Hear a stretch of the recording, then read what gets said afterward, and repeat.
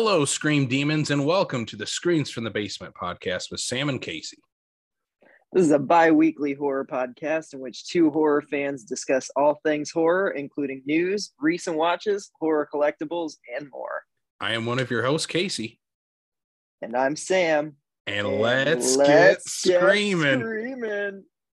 What is up, Sam? Man, it's been a while since we've done this. It's been a while. Anyway, hello, people. Everybody out there listening. Welcome to the Screens from the Basement podcast. Man, if you don't know who we are, let's introduce ourselves first and foremost. This is our first episode 1 from Screens from the Basement. I am one of your co-hosts, Casey Kelderman. Myself and my co-host, Sam Lenz. We hosted a few podcasts in the past that you may have heard of. Including Backlot 605, The Killer Countdown, Slashlot. Oh my God! Now we're on to another one, Sam. This one, all things horror, which is something near and dear to our horror-loving hearts.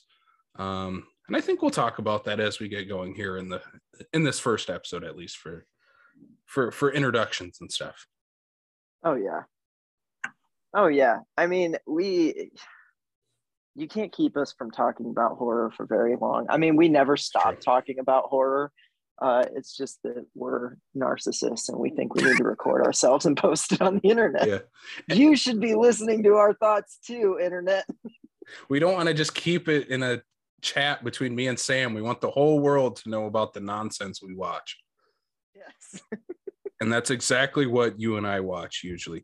And that's, I think people come to realize that as we get into the show, if they've never heard you and I talk about movies together before, is that we have very similar tastes, but when they differ, they really differ. Yeah. And it's quite, I don't know, quite funny how our tastes disalign or realign. Yeah. I mean, I feel like both of us run very hot and cold with movies. Like, yeah, there's not a lot of movies where it's like, oh yeah, that was fine. Like, I'm a movie lover. I love movies, or I just don't like them. I don't know. That's just how I've always been. My letterboxd is ridiculous. So yeah. And also I think you and I watch movies, not singular movies differently, but like how we consume movies as a whole differently. Because you do a lot of rewatches. Oh yeah. And I don't usually. And if I do, it's horror. Horror is usually my go-to for rewatches. Yep. I get stuck on movies and I repeat them like songs throughout years. Like, yeah, it's crazy. As I look up in my office that has basically become just a horror room. It's terrifying in here. There's a Chopping Mall poster hanging up right above me, and that's one that I immediately go to where I'm like, that's one of Sam's like go-to like rewatches always. Oh yeah. If I'm struggling to pick anything, it's Chopping Mall is the movie that I'm like 9 times out of 10. If I'm mindlessly scrolling through my streaming channels and I'm just like, nothing sounds good, it's going to be Chopping Mall. It's going to be Chopping Mall. I don't even log it on Letterboxd anymore unless it's like you guys should just know I watch Chopping Mall at least once a month. I think that movie has kind of become a staple of like, at least you and I is like, that's a Sam and Casey movie. Oh yeah, 100%. 100%. And I found that movie because of The Killer Countdown, because of the slashers with no sequels list that you and Matt Petty made. Yeah, that movie. That sounds and like that's like a subsequent rewatch movie for me too, where I'm like, I constantly for the first year I saw it, I watched it like 4 times like that year. So it's Chopping Mall is going to be a movie that I think eventually we should just do a whole episode on, just because it is like that kind of movie between you and I. Yeah, like enough 100%. To talk about just Chopping Mall, but we'll get to that episode at some point. Should we introduce like the format of what this show is gonna entail? Yeah, I think so, because we put some thought into this. Yeah, we did. At least a one chat's worth of thought into this. No, we actually did put some thought into this. We're gonna have some segments, which is gonna be very cool. Kicking things off every time we do these. First of all, we're going to be doing these every 2 weeks, which is bi-weekly. So, yep. So 2 episodes a month, maybe 3 if there's a third week that falls in there. Who knows? Yeah.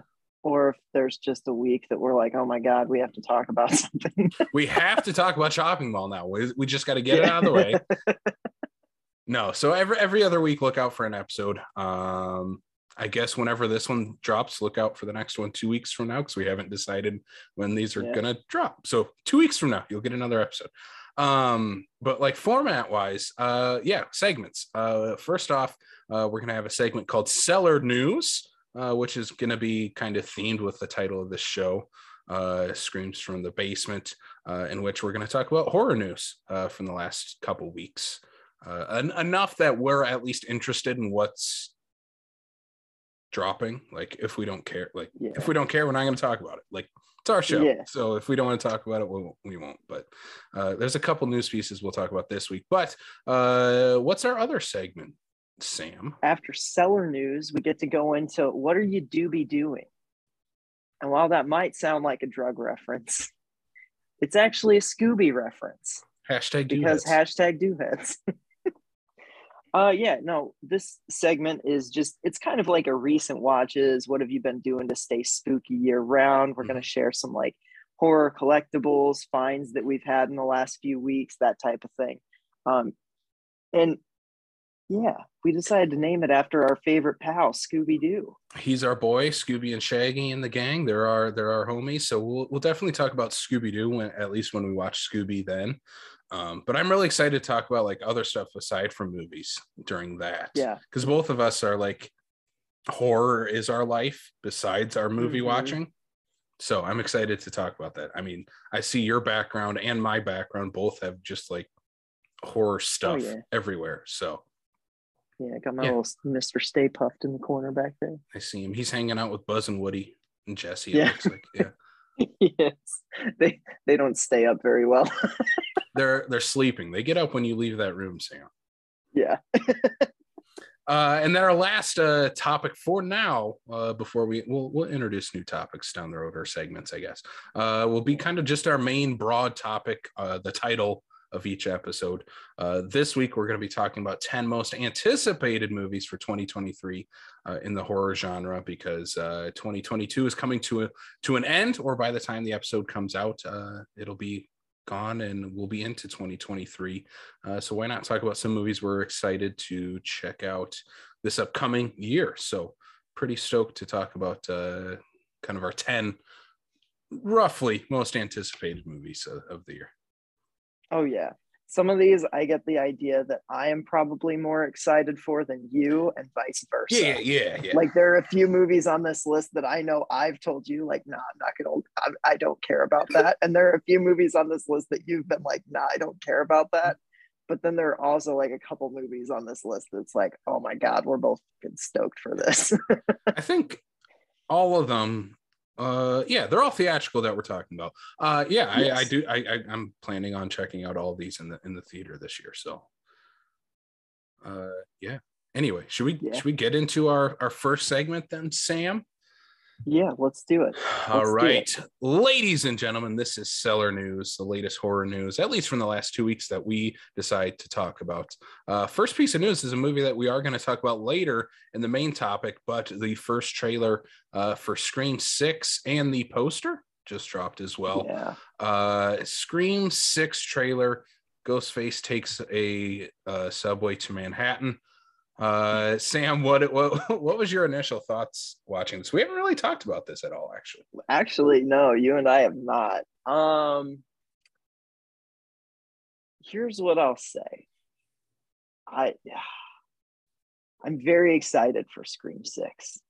I hope that they do something really different and groundbreaking with it, because I think I liked Scream 5. I'm just going to call it Scream 5.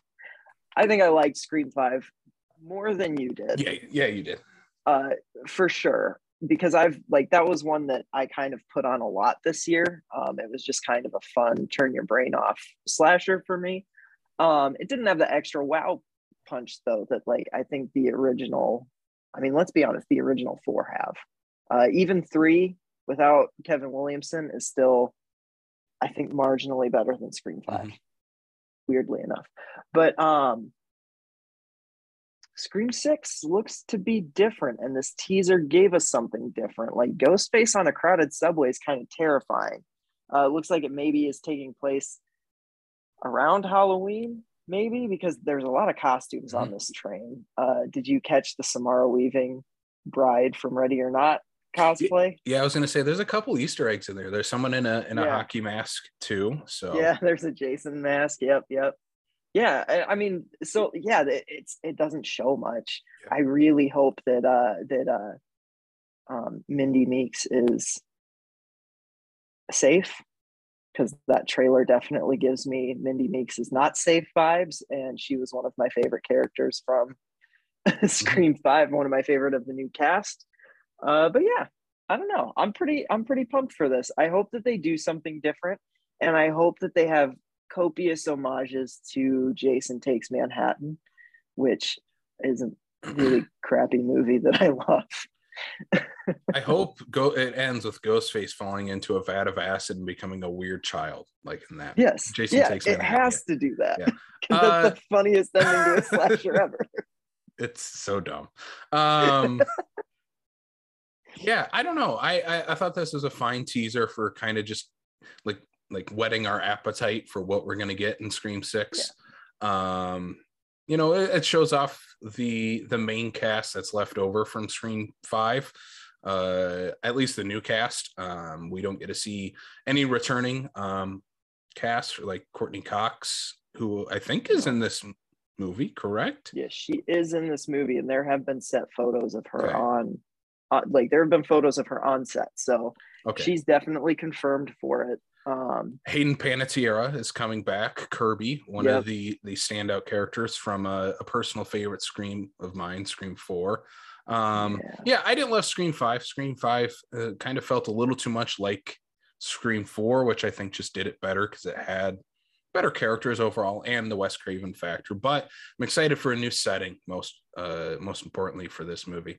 I'm excited for them to get out of Woodsboro. I'm excited to be in having a proper horror movie set in New York. It's because I can't think of the last one that we've had where it's like New York City is the backdrop for this horror movie. Yeah. It has been quite a while. And when you think of New York horror, there really hasn't been much since the 80s that have really. It's a very 70s, 80s thing to do New York horror. Yeah. Yeah. So I'm cautiously optimistic on this one. I'm not getting my hopes too high, but I'm also I don't know. I'm pretty stoked for it. I love Ready or Not. I really like Scream 5, even if I don't love it. And I'm sure Scream 6 will have some fun surprises. I'll ask you this before we I'll use this as our transition to the next piece of news. Is Stu Macher dead? I think so. Kevin Williamson himself has said he's dead in the last couple weeks. So I'm like, no. I'm starting to lean towards, we're moving on from that. And I'm okay with that, because having him still be alive, I get that like Scream is always taking like tropes and subverting them, but it also kind of has to be somewhat grounded in realism. And having but then there's the ghost of Skeet Ulrich in Scream 5, and I'm like, what is this? Yeah, but that could just be schizophrenic hallucination. I guess. But speaking of Mr. Matthew Lillard, he has been cast alongside Josh Hutcherson in Blumhouse's Five Nights at Freddy's. Sam, do you know anything about Five Nights at Freddy's? I know it's really popular with middle schoolers, because when I worked as a middle school tutor, whenever kids would find out I was into horror, that's what they'd try and talk to me about, and I never had any clue what they were talking about. It looks cool, it looks fun. I love the artwork that I've seen from Five Nights at Freddy's. I've never read any of the comics or watched the web series or whatever it is. I think it's a video game first, right? Was it a video game? Yeah, I'm pretty sure. Okay. But now it's this Okay, big so multimedia entity. yeah, yeah. So I don't. I mean, I'm always excited to see Matthew Lillard do horror, no matter what it is. So Mhm. yeah, I'll definitely be at this. This will be my Five Nights at Freddy's introduction. I'll I probably see some former students in the theater. I only recently got into like horror video games. Like me and Kayla do a lot of watching of the like Yeah, gameplay watching, which I find to kind of be like the scariest way to experience horror, at least like still get under my skin, because yeah. horror movies have kind of desensitized me by watching so many of them. But I've watched a little of like Five Nights at Freddy's and wasn't like my bag, where I'm like, I get why this is popular with middle schoolers. Hmm. But it's Matthew Lillard. I think that's Yeah. the selling point of having a horror star. I would call him, yeah, definitely a horror star. Yeah. In He's a in Scream this King. movie, yeah, definitely. I'm excited, yeah, to have him in this movie. Like, I'm trying to think of the other 13 Ghosts is the movie I'm thinking of, where that movie is not good, He's but Matthew great in it. Lillard in it is like the most entertaining thing to watch in that movie. So I'm Yeah. I'm hoping if Five Nights at Freddy's the movie is not good, at least Matthew Lillard is doing something like that in it. Yep. And Josh Hutcherson is always pretty solid too. I don't know if you ever watched the Hulu original, the Future Man that he did, that was like a ripoff of The Last Starfighter meets Terminator. I think you would dig it. It's produced by Seth Rogen, and it's got a little. It's more like a sci-fi action type of thing, but there's some horror-ish stuff in it from time to time because of that Terminator kind of influence, I guess. Mm-hmm. Yeah, it's solid. Josh Hutcherson is, I don't know, he kind of won me over with that, and ever since I've kind of enjoyed seeing him pop up in things. So Speaking of people popping up and things, if you guys had the chance to watch Terrifier 2 this past year, you might have seen this guy's name pop up in the credits and then him not show up till after the credits. That is AEW superstar Chris Jericho, who is set to star in the horror wrestling themed movie Dark Match. I'll take the reins on this. Sam, do you know who Chris Jericho is? I do know who Chris Jericho is. Yes. Yeah. We have I'm trying to get Sam into wrestling. That's something that's one of my goals for 2023 is get Sam into wrestling, because I'm a huge wrestling nerd. I know Sam's likes. I think like if he got into it, you would just love wrestling. And Chris Jericho is probably a great guy to like ease your way into it, because he does combine like the theatrics of movies with the sport of wrestling. Okay. But yeah, like I said, he popped up at the at the end of Terrifier 2 in the after credit scene, even though he's like fifth billed at the beginning of the movie, which I found hilarious, intentionally or not. I found that very hilarious. I think Multiverse of Madness did that with Charlize Theron too. Her name was in the credit before her mid-credit scene. That's right. What are we doing here, people? Chris Jericho is a ton of fun to watch on screen. Massive horror fan too. So to see him do this, I kind of read the plot a little bit. It's like this wrestling. I assume Chris Jericho is playing a wrestler in this movie, and this group of wrestlers, or the town that this wrestling group is in, is taken over by a cult. So it's like cult plus horror plus wrestling all in one. So I don't know. I think it's it's a cool concept. Yeah, that sounds fun to me. I'll watch that one with you, Casey. Cool. I'll get you into wrestling before that, so you can be like, oh yeah, Chris Jericho. Yeah, get all the inside jokes, and I'm sure there will be cameos. If it's a wrestling horror movie, like they're gonna have a bunch of wrestlers in it, right? I hope so. I hope it's like MacGruber, where all the wrestlers show up and just blow up in a van. Yeah. Including Chris Jericho in that movie. Yep. Oh my God. MacGruber. What a blast from the past. I have not watched that movie in so long. Yeah. I have actually never seen MacGruber. I've only ever watched that scene. Oh, really? Yeah. Oh God.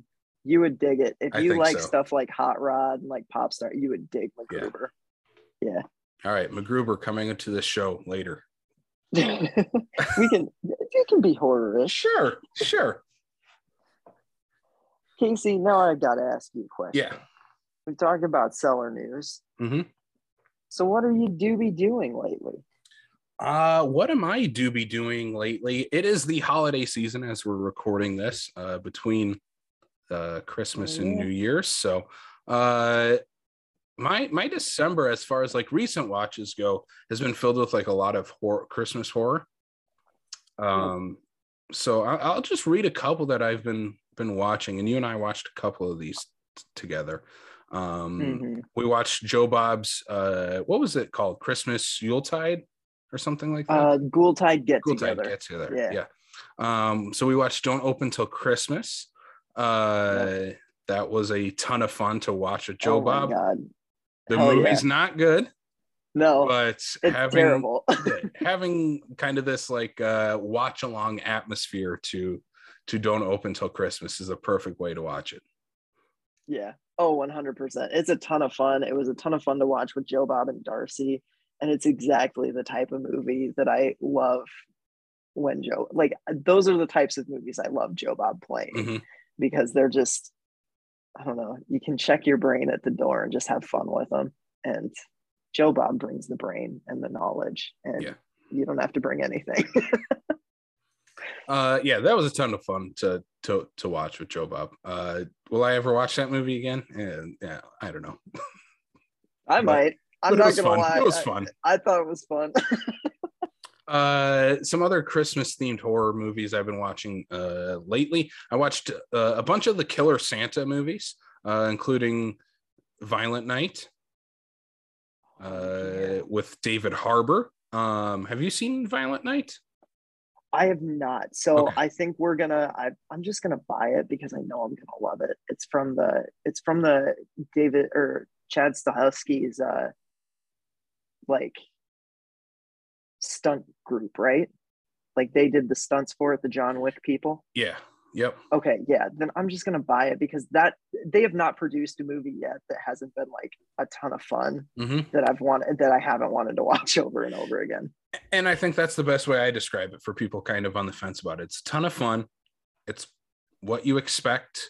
Besides David Harbour, I think everybody's not very fun to watch. Besides John Leguizamo, who's the villain of the movie, I think he's a ton of fun.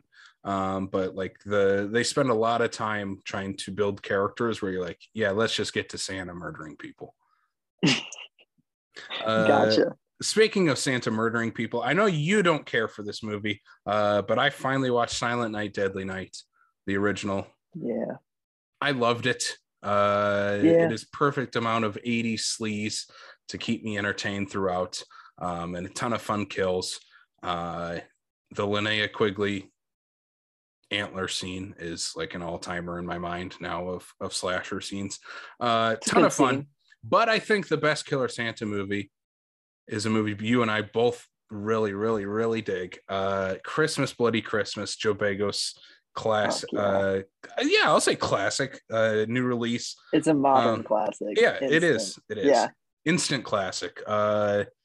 This will go on my watches every Christmas now, alongside like Black Christmas and stuff. Like, this is Shudder TV so much fun. This every time I've gone on to Shudder TV and Shudder's been playing this, I've just stopped it and just watched it from wherever it's at. I love this movie.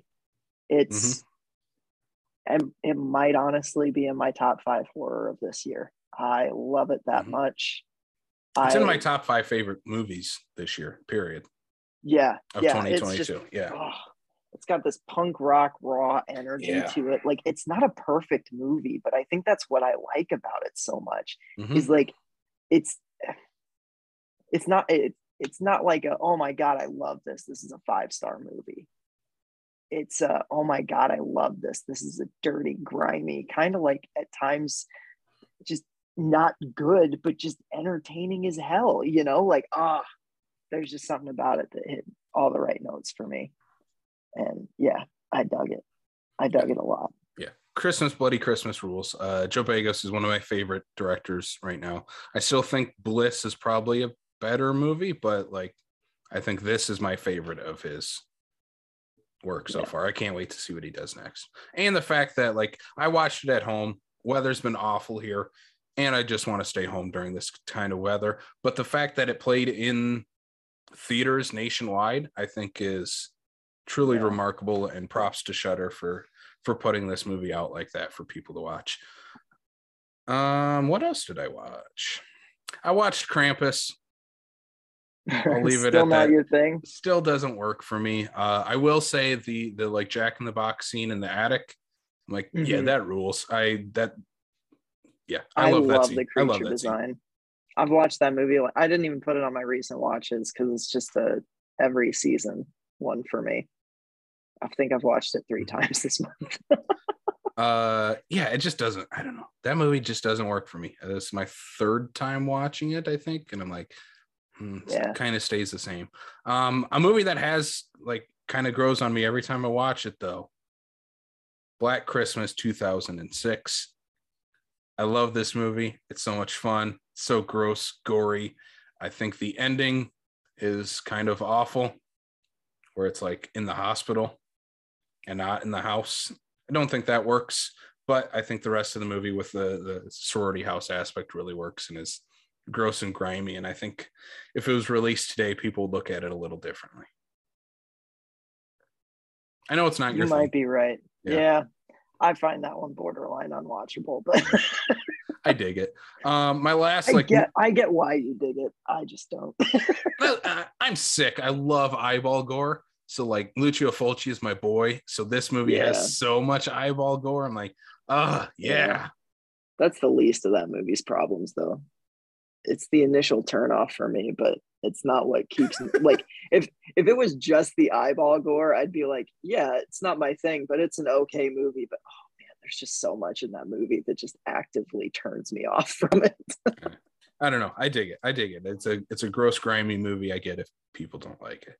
My last ones here for like movie watching will kind of tie into like other stuff, I guess. I watched, and you watched part of this too with me before we watched Joe Bob. I watched the 12 Slays of Christmas, which is like Full Moon's I caught the tail end of it. Yeah, Full Moon's latest straight to Full Moon streaming services movie, which I think they do. I think it's at least one a month or once every 2 weeks they release a new movie on Full Moon Features. Of course they do. This one's 45 minutes. It is basically scenes from other Full Moon movies as this group of girls is opening Christmas presents from a creepy Tales from the Crypt keeper looking dude. And they're Full Moon toys that you can buy on their website. And it's just a 45-minute commercial to buy their toys. And I kind of give props to them for having the balls to do it. It was fun to watch for 45 minutes, but it's not a real movie. Yeah, it's fun. And then so I was trying to think of like other Full Moon Christmas movies, and the closest thing we could think of is The Ginger Dead Man. I realized a Christmas movie. Yeah, it's barely a movie. I realized, but it's barely a Christmas movie. Yeah, there's a Ginger Dead Man in it, and he's voiced by Gary Busey, and this movie's not good. I love Charlie Band. I love Full Moon. Other recent things I've been reading, it came from the Video Aisle, which is like this huge book on the history of Full Moon, and it's super interesting, super in depth. Tons of interviews with people. But man, this Ginger Dead Man did not work for me. I realized watching it, I'm like, oh man, I've never seen this movie before. Now I know why.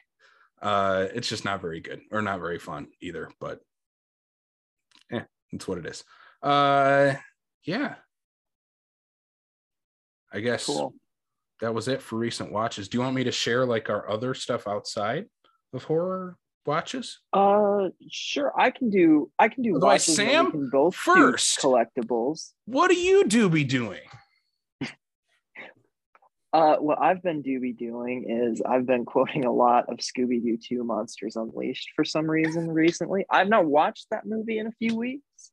Okay, a A few few months. weeks. But usually it's only a few weeks. It's actually been a few months. And I think that's why I've started to quote it, because my brain is telling me like it's time to watch that again. I love those movies. We kind of covered a couple of my recent watches. I don't have much more, but I did watch Silent Night, Deadly Night 2.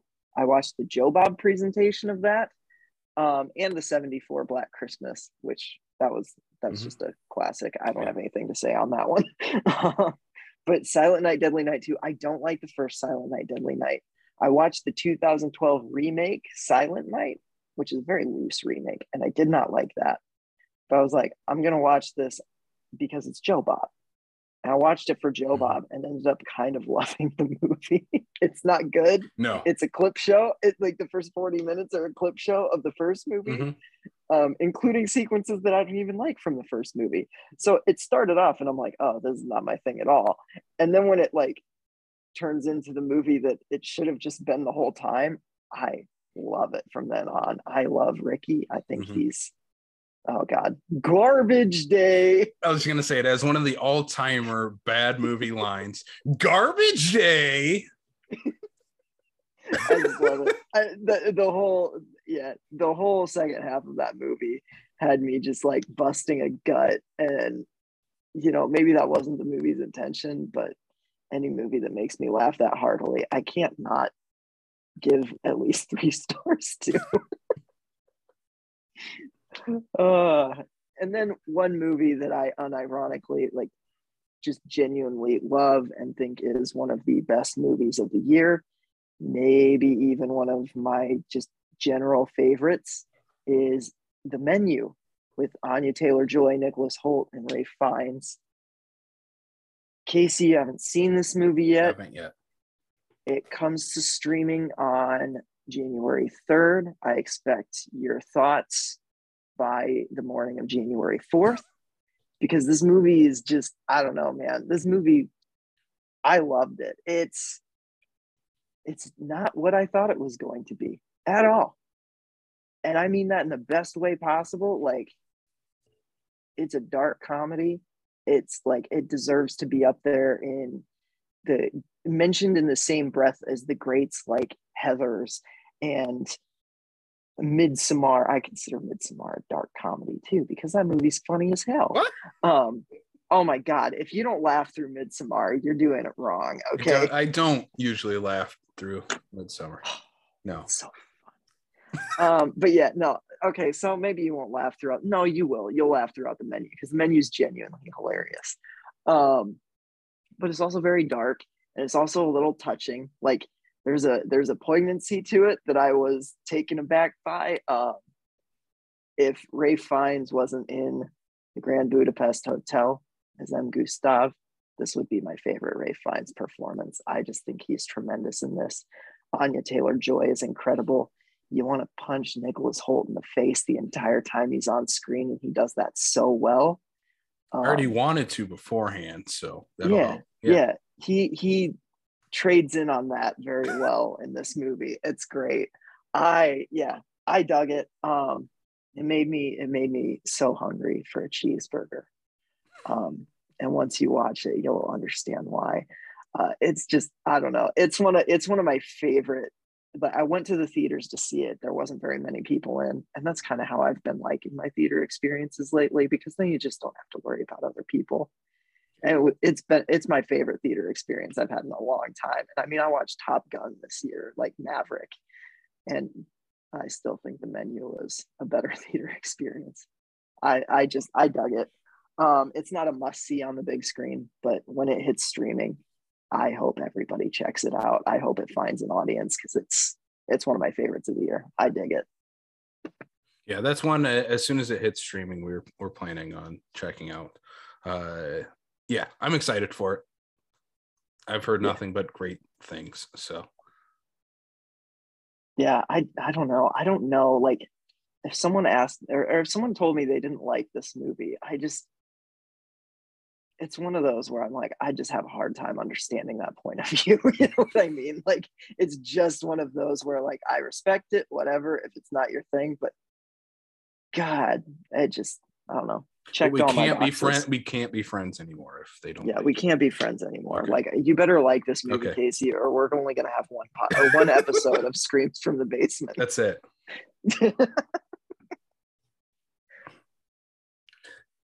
All right, Sam. Right. What else? Is that all your recent watches? Since That's I stole all my half recent of yours. Yeah, no, that's fine. I got to geek out about Christmas, Bloody Christmas, man. God, that movie rules. It does. Okay, other stuff. What do you got for other things to talk about? For things you've been doing. So you know what's kind of funny? I actually have a couple things from SuperCon to show off. Okay. Because Maria did a lot of her Christmas shopping at SuperCon evidently. Oh. And I was like, oh my God, I was surprised by a few things. I have this really cool new ink piece of Bride of Frankenstein with Elsa Lanchester as Mary Shelley in there too. That like, rules. I freaking love this. I'm getting it framed. I'm so excited. Who did the artwork? It was, I cannot read the signature. It's like CM. It was the female comic. I think it's Clara who did the poster for SuperCon. Clara. Yeah, that's who it is. So she did the poster and she did this artwork. Is she? Oh my God. Well, this is like one of my favorite art pieces I've ever been gifted. I love it. And then I got from Moose's Marvelous Woodburn this Pumpkinhead piece. Isn't this the coolest thing? I freaking love Pumpkinhead. So yeah, I'm so excited. These are all things I'm gonna hang up. And then she stopped by the Brick Bros or whatever they're called, brick guys, brick builders, the Lego people. Okay, with the at SuperCon. Yeah, at SuperCon. And she got me all the little slasher icons like Chucky. I got Freddy. I got Pennywise and Michael Myers. Yeah. And Sam from Trick or Treat. Obviously. What other Sam would I be thinking? Leatherface. Yourself. Yeah, myself. And then I brought, like, my favorite of the bunch. I got Jack Torrance from The Shining. I love the like receding hairline on the Lego. I know, it's so great. It's like that one's just my favorite, and it's so freaking movie accurate. I don't know how they did it. Mm-hmm. So yeah, those are my big. They're not like huge collectibles or anything, but they were just cool things. They were awesome. I was really excited when I opened all of them. Yeah, those are cool. I'm gonna have to pick up some of those Legos, I think, this year. I've been putting it off every year at SuperCon. I'm like, I think I'm gonna have to just do it because those are cool. Yeah. I mean, yeah, they're Lego figures, but they're cool Lego figures. And I don't own any Legos right now. In terms of my collection, I have 0 Legos. But as soon as they release like a Universal Monsters set, yeah, like you can build Dr. Frankenstein's laboratory or something, I'm picking those up. But yeah, the stuff I got is also like my Christmas gifts. My parents gifted me X and Pearl.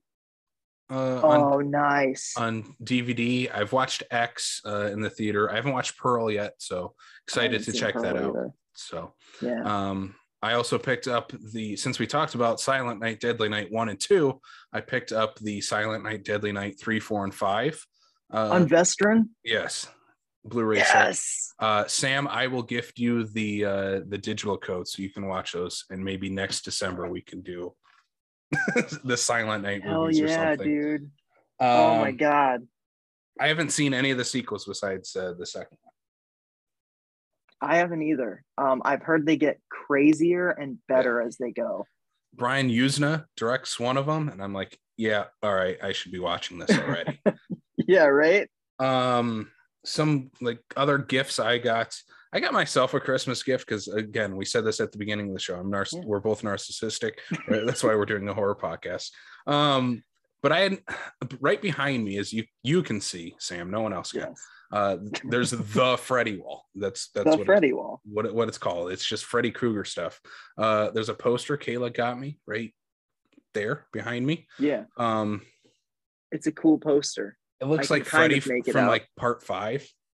Yeah. He's like falling apart and there's souls coming out of him. Yeah. But then I picked up the NECA Nightmare on Elm Street Freddy for myself for Christmas because I need more Freddy figures. But this is from the first one. It includes the not the cell phone, Nancy's phone with the tongue coming out of it. I love that. When he cuts his fingers off and they start like oozing green stuff out of him. And then his face, like when he rips his own face off. So that's awesome. It's a super cool figure. I don't know if I'll take it out of the box or not. We'll see. And then Kayla got me the first of probably many of these because it's going to be an addiction as soon as I get one. NECA's Universal Monster Collection. This is the first one I got. It is the Wolfman, the black and white version of Lon Chaney Jr.'s The Wolfman. This is the first one, like I said, that I've gotten. And that means I need to pick up Frankenstein's Monster Bride, Dracula, the Creature, Invisible Man one is Invisible so cool. Man, the Mummy. So it's just going to become an addiction now to pick those up. Yep. I need to draw the line sometimes with these figures, but if you get one, you kind of got to get them all. We have to do a classic Universal Monster episode sometime. Hell yeah. I love those movies. Yeah, I'm in. Absolutely in. All right. I think that's it for my... That's all you're doobie doing? I think that's all I've been doobie doing lately. That's a lot of doobie doing though. So. That is, we both had a lot of doobie doing going on in the last couple weeks. I think we're going to have a lot of doobie doing going on this year as well in 2023. Yep. 2022 was kind of an insane year. I think a lot of people are like, man, this was a great year for horror. Guys, every year is a great year for horror. Like, come on, who are we kidding? Mm-hmm. It has been ever since like 2014, honestly. Yeah, I was going to say like since, probably 2014. Like the one that comes to mind where I'm like horror kind of turned in my mind is You're Next, where people like the Adam Wingard, that group of guys, when they started releasing stuff to theaters, I think was when horror really took a nice turn into a good direction, pretty much where we are now into 2023. And I'm expecting the same here for most of these movies to be a ton of fun or stuff that we're going to be talking about the end of the year next year. So should we jump into our top 10 most anticipated horror movies of 2023? Hell yeah. All right. So the way we kind of have these lined up is we have a 1 through 10 and we'll just kind of go by order of release date. This is no like favorite to least favorite, most excited, anything like that. It's just by release date. Then we have a few honorable mentions at the end. And this kind of lined up perfectly because the honorable mentions do not have a release date at this moment. So we'll kind of be able to talk about those just in a broad idea of when we'll get to see those. But number one, at least the first movie coming out here in 2023, is a movie I think we're both very excited for. She's been the talk of the internet for the last while. Coming out January 13th, Megan from Blumhouse. The long-awaited legacy horror sequel to Drake and Josh. Megan. This movie looks insane. I'm so excited. The fact that it's from the same people that did Malignant, what more do you want? Of course it's going to be good. Malignant was great. This movie is okay. So when I first heard about it, I'm like, yeah, sure. I don't know what I really think of this. And then that trailer, but it's the first trailer attitude of it. Yes, it has kind of become I don't know. It's a bit of a life of its own right now of the marketing for this movie, where it's definitely leaning into the zanier aspects of it. Of like, we know this is a goofy doll coming to life. So let's lean into this as a goofy doll coming to life AI movie. Yeah. Oh, yeah. I mean, when the first trailer features almost an entire like 20 seconds of your scary doll just like dancing super weird, Down a you know hallway. that this movie is going to be, yeah, this movie is going to be insane. It's going to be crazy. It's going to be fun. Yeah, I can't wait for this. This might be, I know we're talking about this first as the number one or whatever, but this might be my most anticipated of next year. I'm very excited. Yeah, the zaniness of this movie is what's selling, I think, everybody on it. The fact that it is in January makes me even more excited, which usually is like the dumping ground for movies. Underwater was released in January though, and that cracked my top 5. You know, like January horror has some gems every once in a while. These are usually like the original IPs that have some sort of hook or buzz around them that way, where there's just this, they're the concept, not really the movie star ones that we'll talk about later, or like the franchise ones. And they're very hit or miss though. Underwater, I think, is a huge exception to the January horror movie. Oh, I agree. Lineup. I agree. It's so, I think Megan's going to fall more towards that. Yes, I do too. I like that studios are now like, if something is genuinely good and they know that it can make money in January without a whole lot of strong competition, I like that they're actually putting them out in January. Like it allows them to, you know, Megan could have been released in October or in the fall season, but it's going to be going up against a lot of other stuff. It's going to be going up against legacy sequels and all that. And for it to come out in January, it's going to rock the socks off the box office. I mean, this is a bonus. Like, this is a sure hit. If this flops, I would be shocked. Yeah, absolutely. I think like Smile in 2022, where it had this kind of viral marketing behind it, Megan's has that kind of same vibe going for it, and has really no other competition, at least in the horror genre, for the entire month of January. So next up, we have the return of M. Night Shyamalan to the big screen, Knock at the Cabin, which comes out February 3rd. I'm super stoked for this movie. M. Night is one of my favorite filmmakers ever. Even the bad ones I sort of dig, besides Last Airbender. But anytime he comes out with a new movie, I'm at least intrigued to check out. The trailer for this movie has me hooked. Super excited to see Dave Bautista in this movie, who's looking like, he's already the best wrestler turned actor. I think there's no contest anymore. 2, I think looks like he's going to be given a performance, or giving a performance that he can actually sink into in this movie. And I don't know what the movie's about. I've never read the book that this is based on, but M. Night Shyamalan with this concept that we've seen in the trailer, I think, is a perfect match. Yes. So here's what I'll say. I am very excited for this movie. Okay. I'm very excited. Okay. No, like I will be there. That the marketing has left Paul Tremblay and his novel out of like the entire thing. Like, they are very much marketing it as an M. Night idea. And that bums me out a little bit. I'm like, I feel like, because I've read the book. The book is haunting. Okay. I don't know why they're separating. Maybe M. Night's like, well, if people have read the book, they know the twist. I don't want them to know that. But I'm like, God, that's not a reason. That's not a reason to take someone's name off their work. But I get it. So I'm excited. I think it's purely everybody should at least Google Paul Tremblay's name and look up Cabin at the End of the World, because that's what the book is called. It's very good. Very good, very effective horror read. But yes, Knock at the Cabin looks awesome. I echo everything you say about Bautista. I'm so freaking pumped to see him chew into a villain role like this. I was just going to say about the not having the book's author, Paul Tremblay, involved. I think it's just kind of a marketing thing. I don't think it has anything to do with M. Night.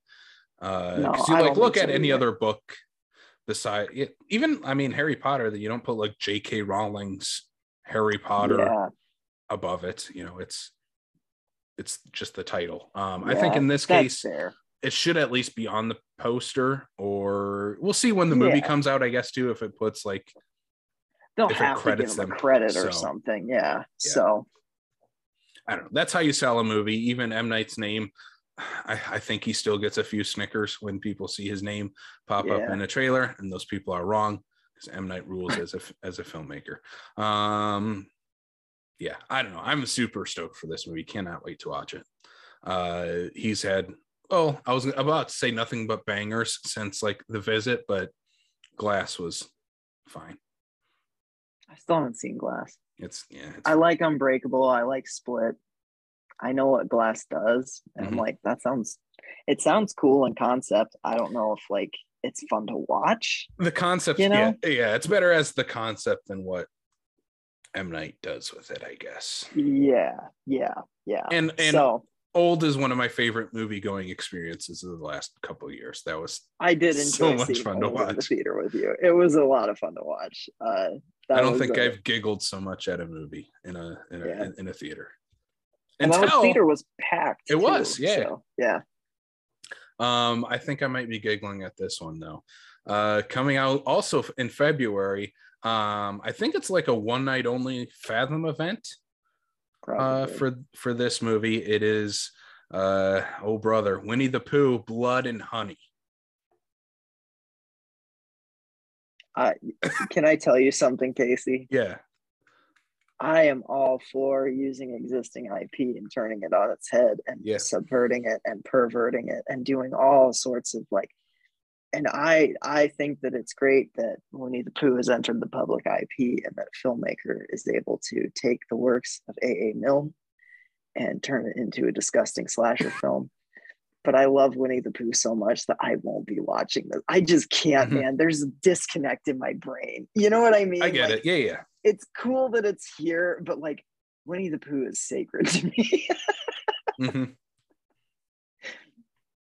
But I'm also like, yeah, I love the Banana Splits movies. So like, you know, Winnie the Pooh is, we've kind of talked about this since Winnie the Pooh himself is coming to Sioux Falls at SuperCon. We're going to be plugging SuperCon, I think, a lot when we do this.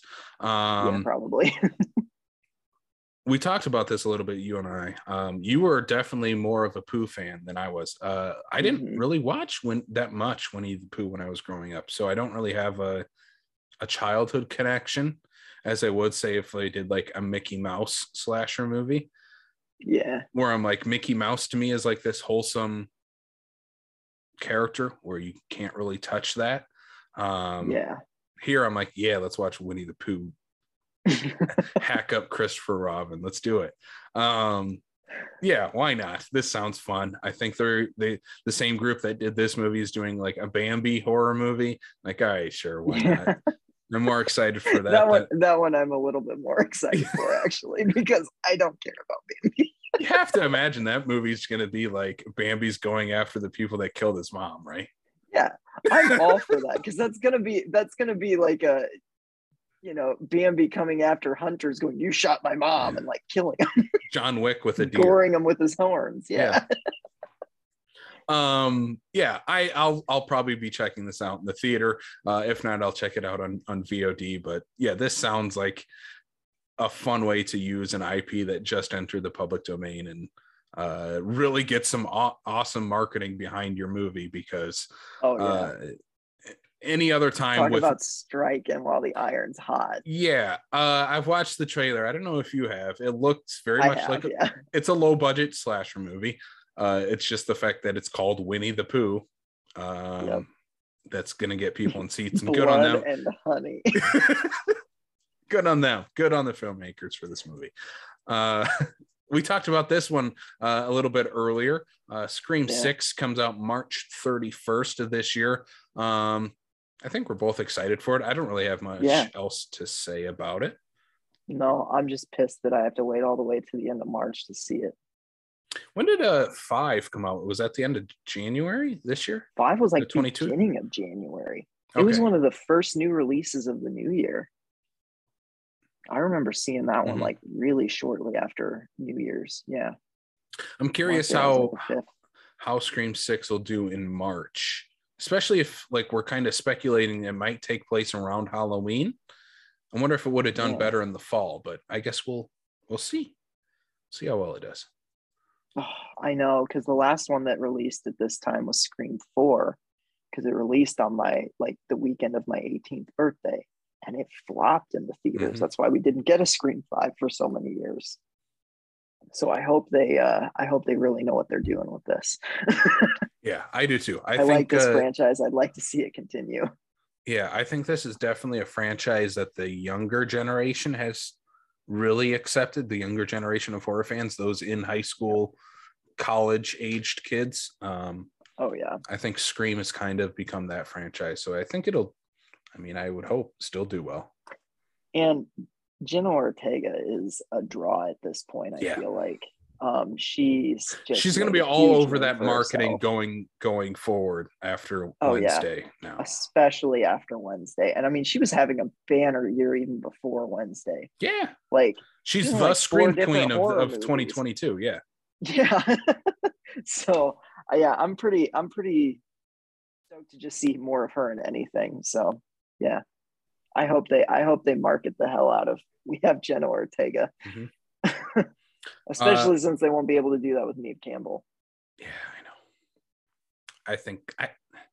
I think we'll get a cameo. That's all I'm going to say. I think we're going to get a cameo. You think? We'll get at least I think it'll be an after credit scene setting up the next one, but I think she'll show up in some way. Another movie that I think is going to be purely marketed on one singular actor. This is coming out the next month, April 14th. This is Renfield. And what actor am I talking about? Nicholas freaking Cage. Williams. Nicholas Hoult. Yeah. No, Nicholas freaking Cage as Dracula. Yeah. As Universal Dracula. You've seen the like set photos of him in his makeup and everything, yes. right? Beautiful. Looks incredible. Cinema. Oh. Yeah. I'm stoked for like purple velvet outfit that he's wearing. This is going to purely be sold, I think, on Nicolas Cage's Dracula. I'm surprised we have not gotten this movie already, but the fact that we're getting it now where Nicolas Cage is like going all in every time he shows up, I think is perfect. Yeah. Well, if you look at all of these too, like Scream 6 already has a trailer. The next movie we're talking about, which comes out a whole week after it, is already posting behind the scenes photos, and a trailer is supposedly on the way. I bet we're getting a Renfield trailer soon, and I cannot wait. I want to see it. I want to see what this is going to be. You know, it's so interesting, and it's told from the perspective of my favorite character in the original, Dwight Fry's, Renfield. Now, Nick Hoult is Renfield. I really liked him in The Menu. He was good. Maybe he'll be a good Renfield. I also liked him in Mad Max Fury Road. So I feel like this will be this is a good cast. It's a stacked cast. And you have Nick Cage's Dracula holding it all together. You're right. That's the only selling point they need for this movie. Yeah. People are going to see Nick Cage's Dracula, and it's going to be like, yeah, I'm seeing that. Yeah. This is the first Universal monster movie we're getting since Invisible Man, correct? I believe so, yeah.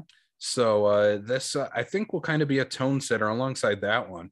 But this one isn't with Blumhouse like that one was, though, either. This is a straight up Universal movie. I think this will be a trendsetter for what they're going to be doing going forward, because we do have a couple other projects that I don't think anything else is shooting right now that I can think of, but I know there's been a bunch announced. So I guess we'll kind of see.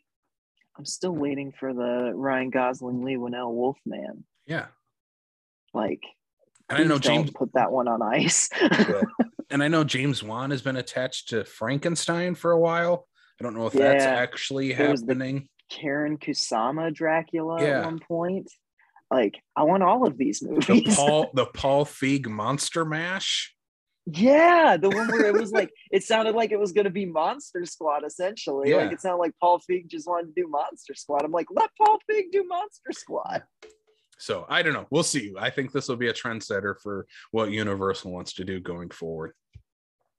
I hope people show up. I think they will. It's the Nicolas Cage Dracula selling point. I think will definitely sell that movie. The next one, like I said, these aren't in any order for most anticipated, but this one's my most anticipated. Coming out the next week. Oh my god, I can't wait. We're gonna get Nicolas Cage's Dracula, and then Evil Dead Rise the next week, April 21st. Oh my god. Now, correct me if I'm wrong. That one might be a streaming one, right? No, it is during that whole HBO Discovery debacle of them canceling movies such as Scoob 2 and the Batgirl movie. This is one of the ones that I think benefited from it. It's going to get a theatrical only release. Damn. Okay. I didn't realize that. That is exciting. Mm-hmm. So I've never seen an Evil Dead movie in the theater. Oh, wait. No, never mind. I watched both of them, both of the first two at the State, late nights. So hopefully, maybe with this new one coming out, they'll play Army of Darkness and the super underrated 2013 remake. I don't know if it's a remake either. I guess whatever you want to call it. It's a great movie, but this movie, I think Bruce Campbell has officially said he's retired from playing any live action version of Ash, which I think at this point, which means animated sequence in the middle of Evil Dead Rise. Yeah, why not? I think that's the best route to go for these movies going forward. To go animated. Yeah. No, to just let Ash retire and move on with other characters. I think that's the best route to go going forward. Yeah. Agreed. From what I've been hearing, this is like Demons 2, but with Evil Dead. It's in a high-rise apartment. Yeah. Count me in. This sounds awesome. All the photos that I've seen, like all the stills and things, look incredible. Like I'm like, yeah, this looks like it's going to be a lot of fun, but it looks like it's going to be scary as hell too. Like, I think tonally going forward for this series, I think the 2013 movie, the Fede Alvarez one, is the kind of the tone you should kind of look at. Especially the second half of that movie, where I still think it has that biting, kind of mean-spirited sense of humor that the first Evil Dead has. Before it gets you don't see it as much in the first half of the reboot or reimagining or whatever. But it's the second half where that movie to me really comes alive. I don't know if I like it as much as you. I haven't watched it in quite some time though. But yeah, it wasn't until like the very end, not the very end, but like the second half of that movie where I was like, okay, this rules. So I think we're going to get some scary / zany Deadite stuff going on in this movie. Super excited for it. Yeah, like you said, Sam, I think we're going to get a trailer really soon for that movie. Yeah. Oh yeah. Next one, I'm curious what you think of. This comes out July 7th. It is Patrick Wilson's first directorial effort, if I'm not mistaken. He's directing. Yeah.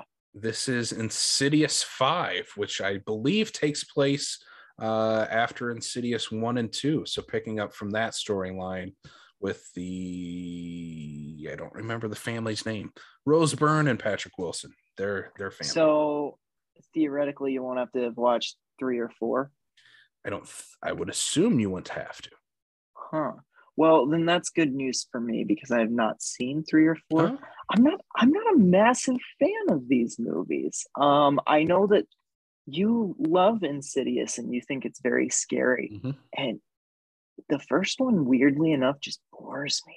There's the laundry sequence. Is it laundry that she's doing where you see the person in the background? Where it's the tracking shot where she's like, she's like taking out the garbage and back in the house. Yeah. Yes, I love that sequence. Incredible. But like, man, I find myself kind of flatlining with that movie. I don't know if it's because it like revolves around the comatose kid for a while, but like something about it just like disconnects me, you know? But the second one I remember thinking like it was creepy, is pretty good. Did James Wan also direct that one? Yes. Or was that a different? Yeah, I thought he Yep. directed that one. And then I haven't seen 3 or 4, just Okay. because like the first 2 were okay, but they weren't like anything huge to me. This one picking up right after, I might go see it in theaters. Plus, I want to see what Patrick Wilson's like as a director. Dude's been making movies that I love for a long time, so I'm sure he's picked up some cool stuff along the way. The better question is, what are you feeling about this? Because you're a massive fan of the series. Yeah, I love this series. I this is one of, if not my favorite, like ongoing horror series, at least modern. The first one is one of the scariest movies of all time, in my opinion. Every time I watch it, still sends shivers down my spine. I think it's that scary, especially the scene you're talking about, where it's this little boy in the house, ghost boy, and Rose Byrne doesn't see him, like standing in the corners and stuff. Terrifying stuff. 2 is a lot of fun. We should probably just do an episode on the Insidious series, Sam. I would love to. I will watch them again and see if they can. Like, I want to like these movies more than I do. Yeah, maybe if we talk about them, they'll work a little better. Who knows? But yeah. I think 3 and like I think it is diminishing returns for each movie. 3 is Lee Winnell takes over for James. That's right. A prequel. And then the 4th one is also a prequel, but a sequel. And both of those center around like kind of Lin Shaye, right? Yep. Okay. And I love Lin Shaye, so I would want to. I would watch those. Those are her movies. 100% okay. her movies. Yeah. Well, we should do an Insidious episode sometime then, because I would like to check that out. Yeah, maybe we can around July. Hey, be on the lookout, I guess, for our Insidious episode. Yeah, I'm super excited for this one. I think that was something kind of missing in the 3 and 4 was the family of Patrick Wilson and Rose Byrne. I'm excited to see what Patrick Wilson does. This is, I mean, must be a franchise he's at least really wanting to get back to direct for the first time. So I'm excited to see what he brings to the table. Yeah, because it's not like he is in a lot of things. He does kind of pick and choose projects. I feel like he's not someone who's in 4 or 5 things a year. So for him to dedicate like directing as well as, presumably starring in it, that's a big undertaking. So, and I think the James Wan aspect of it, James will be producing this, and I think probably asked Patrick if he wanted to take over for directing for it, or maybe vice versa. Patrick pitched him an idea or something like that. So yeah, the next one I think is going to be your more of your bag, Sam. Yeah, the next one's 100% my bag. The next one is The Nun 2, scheduled to release on September 8th. You are a big fan of the first Nun, if I'm not mistaken. Yep. I freaking love The Nun. I understand why people don't, though. Like, that's definitely a movie where I watch it and I'm like, yeah, I get it, but also it just works for me. I love the creepy gothic atmosphere, the like kind of Hammer horror type of vibes that it has. I love that it's actually like filmed on location. And I just think there are a couple of really banger scare sequences. And I think it's really funny when Taissa Farmiga levels up like Avengers style by taking her oath as a nun. And it like has the superhero music playing and she's putting on like all the habit and all that. And you're like, yeah. So yeah, and The Nun 2, I don't know if this tips your interest any, but The Nun 2 is actually written by I want to say it's Akila Cooper, who wrote Malignant with James Wan and this year's the upcoming Megan. Okay. So, if that in any way kind of said it like piques your interest, The Nun 2 has been on it's been a most anticipated one for me for a while because and then when I found out that it was the writer from those I was like, yeah, okay. I'm like so in on this. That does pique my interest a little bit more. Because I know you don't care for the Nun as much. Yeah, I don't. Yeah, I didn't love the first Nun. I thought the atmosphere, like you said, the production design and set design of the movie is pretty damn incredible. Just thought the scares and the story just didn't work. It's also my least favorite part of The Conjuring 2 is the Nun. I agree with that actually. So, Yeah. I don't know. I do think I'm going to put my flag in the ground for this statement here that the Conjuring universe is the second best cinematic universe existing right now. I don't think there's any question about that, in my opinion. Where you have the Marvel first, the Marvel Cinematic Universe. Come on. After Phase 4, though, they're not great, but they're still better than anyone else is doing right now. Am I wrong? No, you're still right, but I think the Conjuring universe is probably the second best, including all the Conjuring movies, the Nun, the Annabelles. That's what kind of worries me, though, is that Michael Chavez is taking over for the sequel here, and he did The Curse of Llorona, La Llorona, and the very forgettable Conjuring 3. So that's what I'm hoping. Worried about. The script is weird enough that we get a William Brent Bell situation like with Orphan First Kill. Yeah. You know what I mean? Like where like William Brent Bell is not a director who like is ever going to make a movie that's wow, incredible. He is an auteur of cinema, Sam. William Brent Bell. William Brent Bell, director of one of my favorite movies, Stay Alive. I love some William Brent Bell movies. I have no qualms about it though. And The Boy, not The Boy too. Yeah, okay. I like The Boy. I haven't seen The Boy too. I remember nothing about it. but no, that's kind of what I'm hoping for. I'm hoping like it's a good enough script that it can overcome a director that sometimes comes off as lackluster. Yeah. You know what I mean? So that's my hope for The Nun too. Mm-hmm. Speaking of directors that sometimes come off as lackluster, next up is October 13th's remake/sequel to The Exorcist, the first of 3 movies, directed by horror auteur David Gordon Green.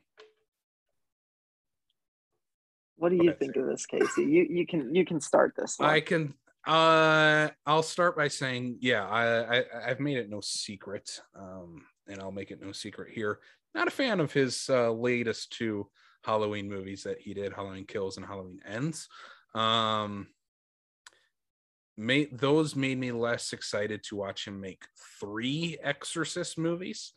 I don't know what we're going to be doing with this one. Not sure what else we can do with the Exorcist series. Like, I don't know what else in this world we can do. The first one is, in many cases, the greatest horror movie of all time. And then you have the second one. Third one is really great. Exorcist 3 is really good. I don't know what we're going to do with this. So from what I've been hearing, it is a direct sequel to the first. So I don't know what we're going to do with that. I don't know. I'm very hesitant. I'll be watching it just because it's The Exorcist, but I don't know what to expect. I'm excited for this too. I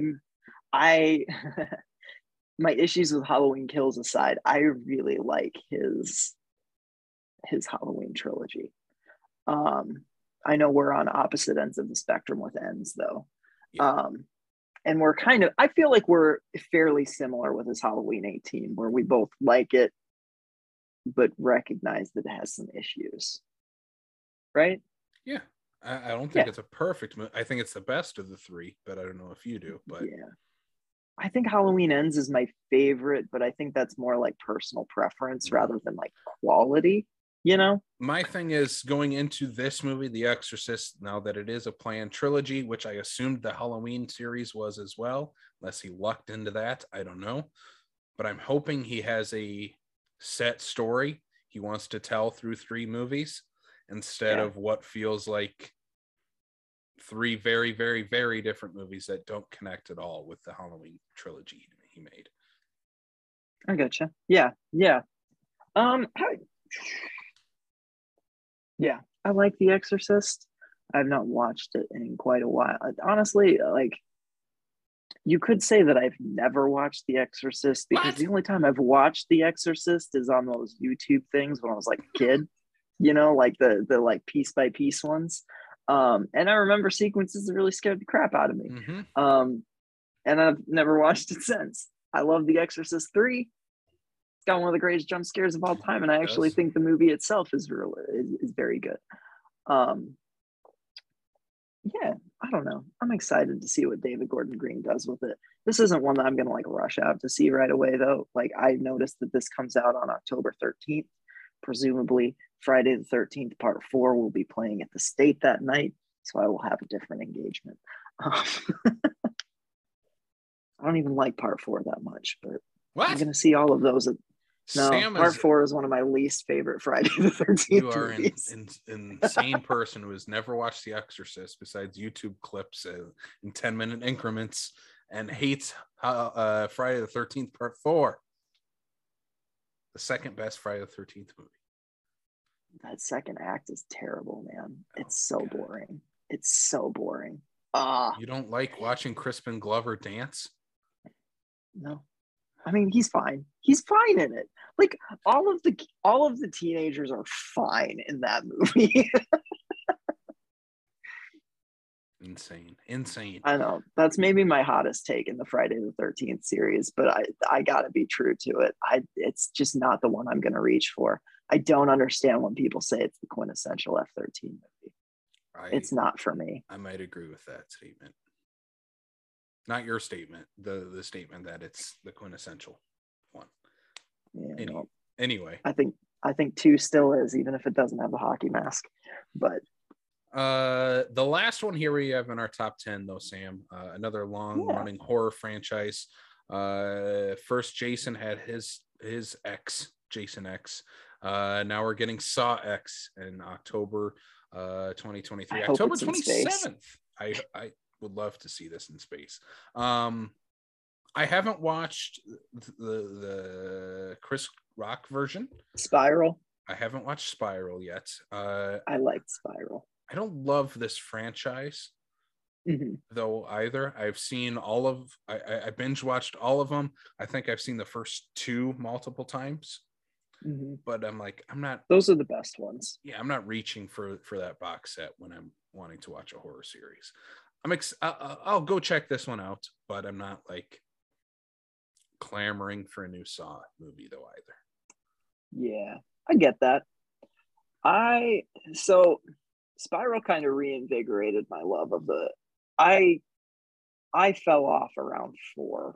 I really liked the first 2. I remember watching Saw 2. I think Saw 2 was my first one, and I was like, oh my God, this one is really good. And it was gory, but it was like there was also a story there. There were characters. I think it's the best first one. one's Saw 2. See, I think the first one's still my favorite, but I do like, 2 does some cool things that 2 does some things better than 1. I don't know. After 3 though, it fell off, and I don't know how many of the sequels that I've seen after 3. I know that I started 4. I tried to re-binge them all after the Spiral, and I made it to about 4 again, and I was like, I don't know. After the first 2, they just kind of fall off for me, and I have a hard time like forcing myself to watch them. That said, Spiral was really good. I love the concept of these movies, and so I'm gonna see Saw X in theaters, especially if we get a trailer and it turns out it is in space. I'm gonna watch Saw in space. Yeah, if they want me to go see it opening weekend, buy my tickets now. Billy the Puppet needs to be sent to space. Yeah, 100%. All right. That is our top 10. Sam, should we talk about some of these honorable mentions that don't have a release date as of right now? Yeah, some of these, 2 of these I'm very worried about. So the first one, I'm gonna throw it to you first here for Salem's Lot, the theatrical remake of the movie is supposed to be coming out here in 2023. Have you seen the original TV movie Salem's Lot? Yes, I love the original. Have you seen it? I have. It's been a while though. Okay, so I love this movie. I own it on Blu-ray. It's not one I watch every year, but like spooky season comes around and it's always one that I like pull off the shelf because like I might watch this. The only reason I don't every year is because it's a very long movie. It's like a 3-hour TV movie, but it's very good. I love the book. It was one of my first Stephen King books.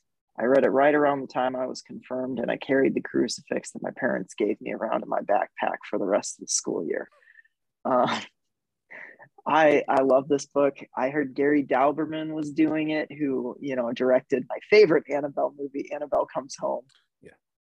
And I was like, yeah, he's good for like gothic, tense, scary set pieces. Then I love this idea.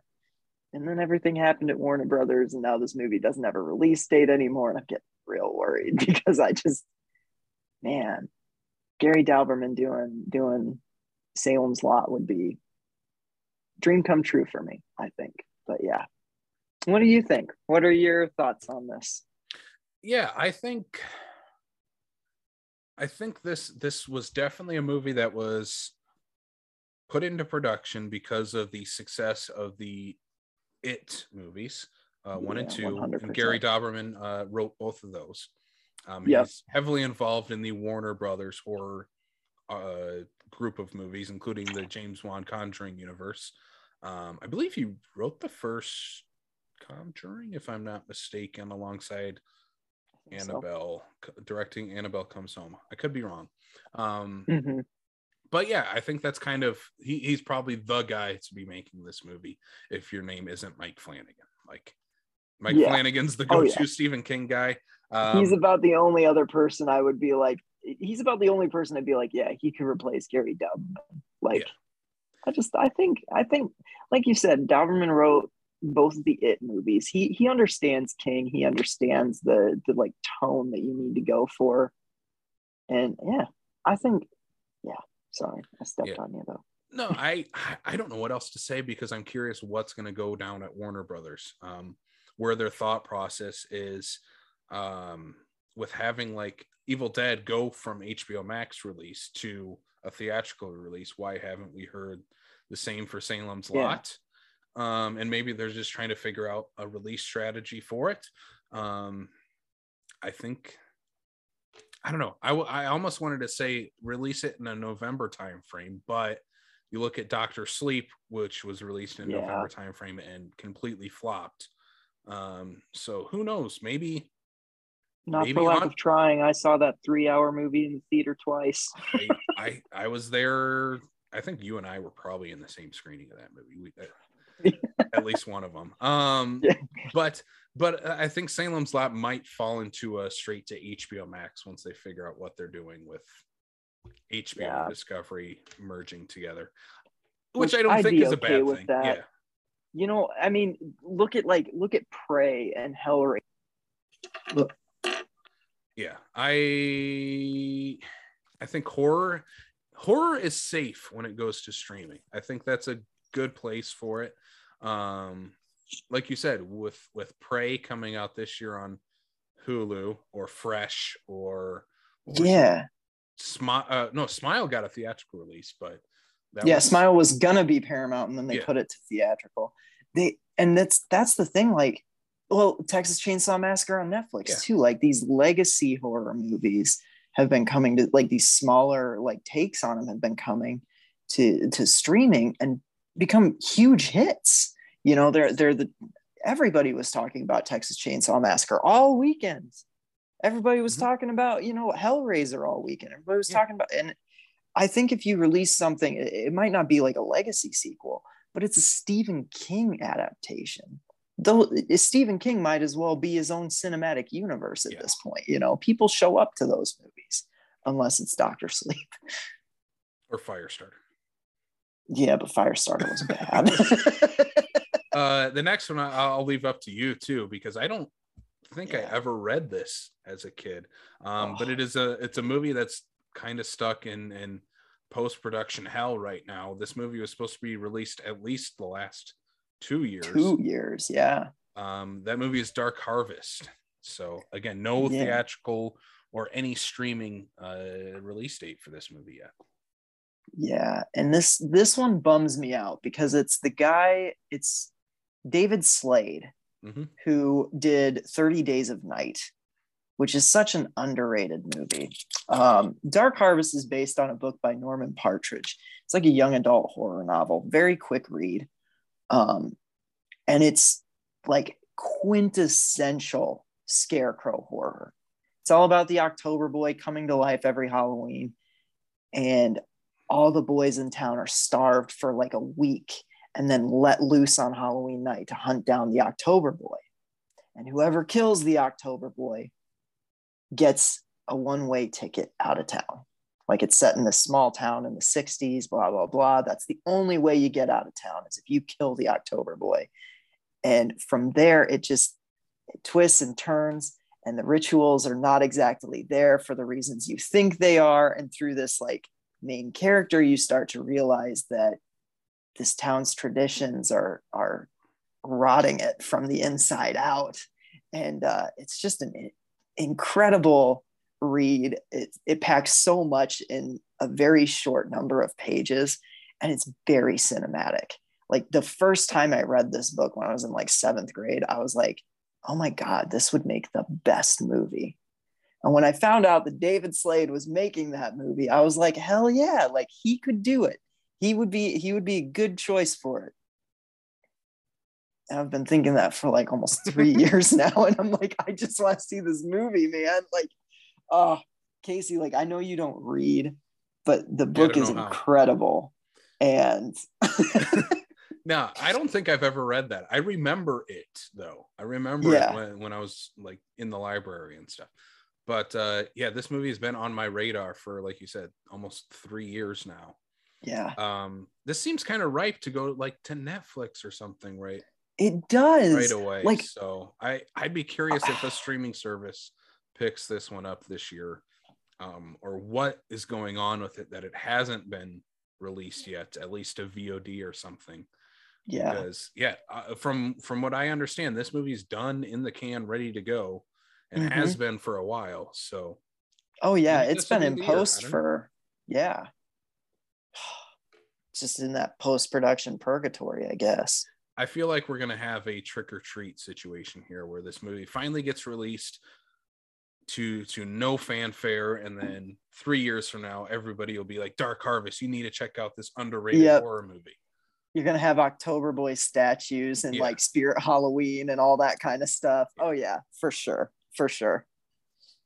The last one here that we have for like honorable mention is the first of, again, another trilogy that is supposed to be coming out. It is Renny Harlin's remake sequel, his take on rebootish of The Strangers.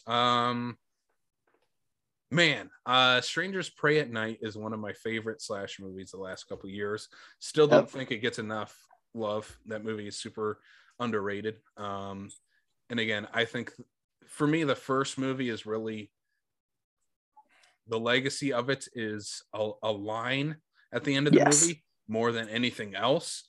Whereas Strangers, it's a little dry getting to the end of it. Yeah, that movie is the line of Because You Were Home. Like, that's why that movie still has a legacy today. Strangers Prey at Night is this throwback 80s neon fueled slasher.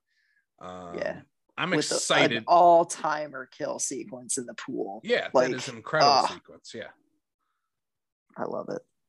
And another Drake and Josh reference. The little girl, or the main final girl of that movie, is the little girl in Merry Christmas, Drake and Josh. Is she really? Yes. Oh my God, that's awesome. But Renny Harlin's The Strangers. I like Renny Harlin. He directed Nightmare on Elm Street 4. I love that movie. I think he's Didn't he do makeup on like a bunch of other stuff too? Or is he? I don't know. I feel like I hear the name Renny Harlin so much. And I know Yeah, he has been around a very, very long time. Sam, a favorite of yours, I believe, Deep Blue Sea.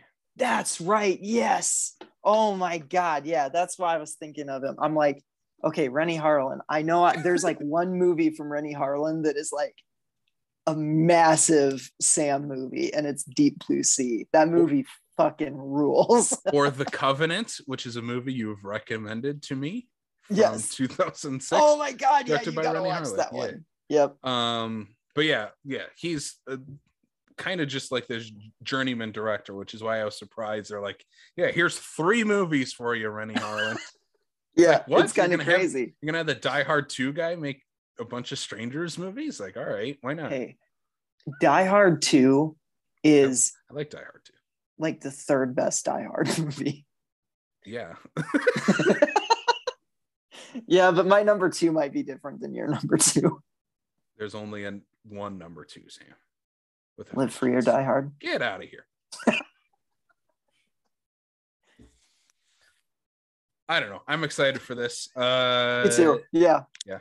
Why not? Yeah. I'm more excited for Rennie Harlin's The Strangers trilogy than I am David Gordon Green's The Exorcist trilogy. Oh, unquestionably. Okay. There's no competition. Like, I like David Gordon Green's Halloween movies, but I don't care about his Exorcist trilogy that much. Like, Rennie Harlin's The Strangers, hell yeah. We're striking The Exorcist from our top 10. The Strangers is going here instead. Yeah. Why not? Cool, man. Cool. That's it. We did it. We did it. We're gonna be at the theater for these. So if you're also planning to check these out, there's a solid 10 movies to be checking out. Again, theatrical for all these movies. So again. But who knows what'll pop up as those streaming releases, those Shudder originals. I think those are always the ones that kind of come in under the radar, the ones that hit the festival circuits and then end up on. Oh, yeah. What's that Skinamarink that's coming soon? Yeah. That one sounds interesting. I know nothing about it, and I've heard it's terrifying, and I'm like, I cannot wait to watch that. Yeah. I'm excited.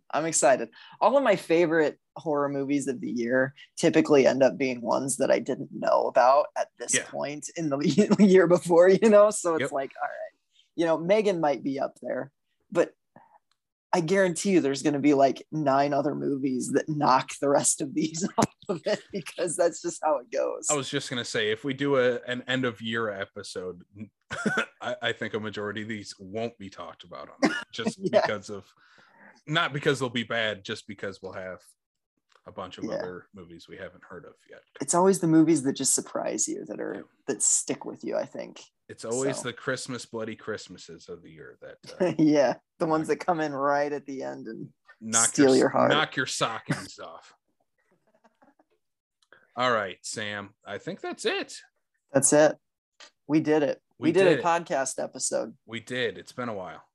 It has been a while. I think we did all right. Hopefully everybody enjoyed it. Yeah, I don't know what our topic is for next time, but we'll have another episode here, like we said at the top of the show, 2 weeks from now. 2 weeks from now. Should we do some? Go ahead. We're just kind of flying by the seat of our pants to start this with, because we just wanted to, we were like, we can plan this or we can just do it. And so we're just doing it, you know? We miss talking about horror movies. It gives us an excuse to sit around for an hour and a half and just shoot the shit about horror, which is something we like to do anyway. So, Sam, question. Yeah. What do you got to plug? What is Sam Lenz doing outside of starting this brand new podcast? Oh my gosh. I'm doing a few things. For one, you can always follow me at Lenz Art on Instagram, or you can follow my comic strip, The Ghoul Fields, at The Ghoul Fields on Instagram. I just released a Christmas special called Sally Scares Santa to Death. I like it a lot. I think it's a lot of fun. I hope you have fun watching or reading it, if you do so choose. I don't know.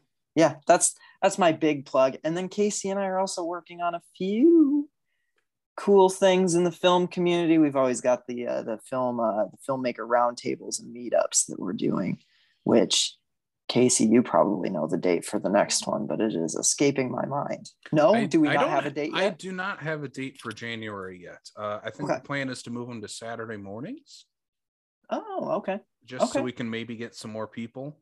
Yeah. Especially now that the weather is awful. Yeah. We give people a little bit more time instead of at night when it's not fun to drive in this type of weather. Yeah, absolutely. But if you want to figure out when those are, you can check us out, South Dakota Film Community Group, because that's where me and Sam are, in the lovely, lovely terrain of South Dakota, where it feels like we're in the thing. Yes. All times. It's awful. Which is also a movie I watched in the last week. Hey, Sam, we lived the thing. I don't think. Yeah, we did. Plugs for me. You can follow me, Casey Kelderman, on Letterboxd. Drop little reviews for everything I watch there. And then one other thing we should plug for what me and Sam are working on. We are the film festival guys coordinators.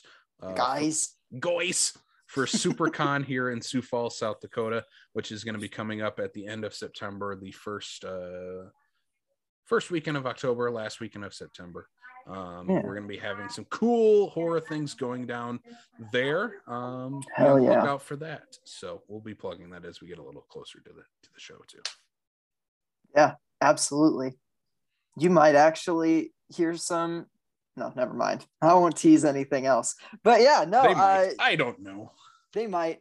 Yeah, go over to the SuperCon page. They are teasing a guest right now that I think you'll probably be able to figure out. There are 4 clues that I think that you should, at this point, be able to figure out who the next guest they're bringing out is, and it's pretty freaking exciting. Yeah, it's a pretty cool guest, and lots more to come. So we'll talk about them as soon as they announce them. So we'll talk about them on our show too. So yeah, absolutely. All right, cool. Sam, let's wrap up episode 1 here. Thank you all for listening. Again, check us out in a couple weeks. Episode 2, we'll be talking about a new topic and new horror news and anything else horror related. Yeah, I guess I don't have a sign off. What's our sign off here, right here live on air, Sam? What's the sign off? Not my hunky boys. No? That'll work. I guess that'll work. Thank you all for listening. Check you out next time. Later, hunky boys. Later, hunky boys.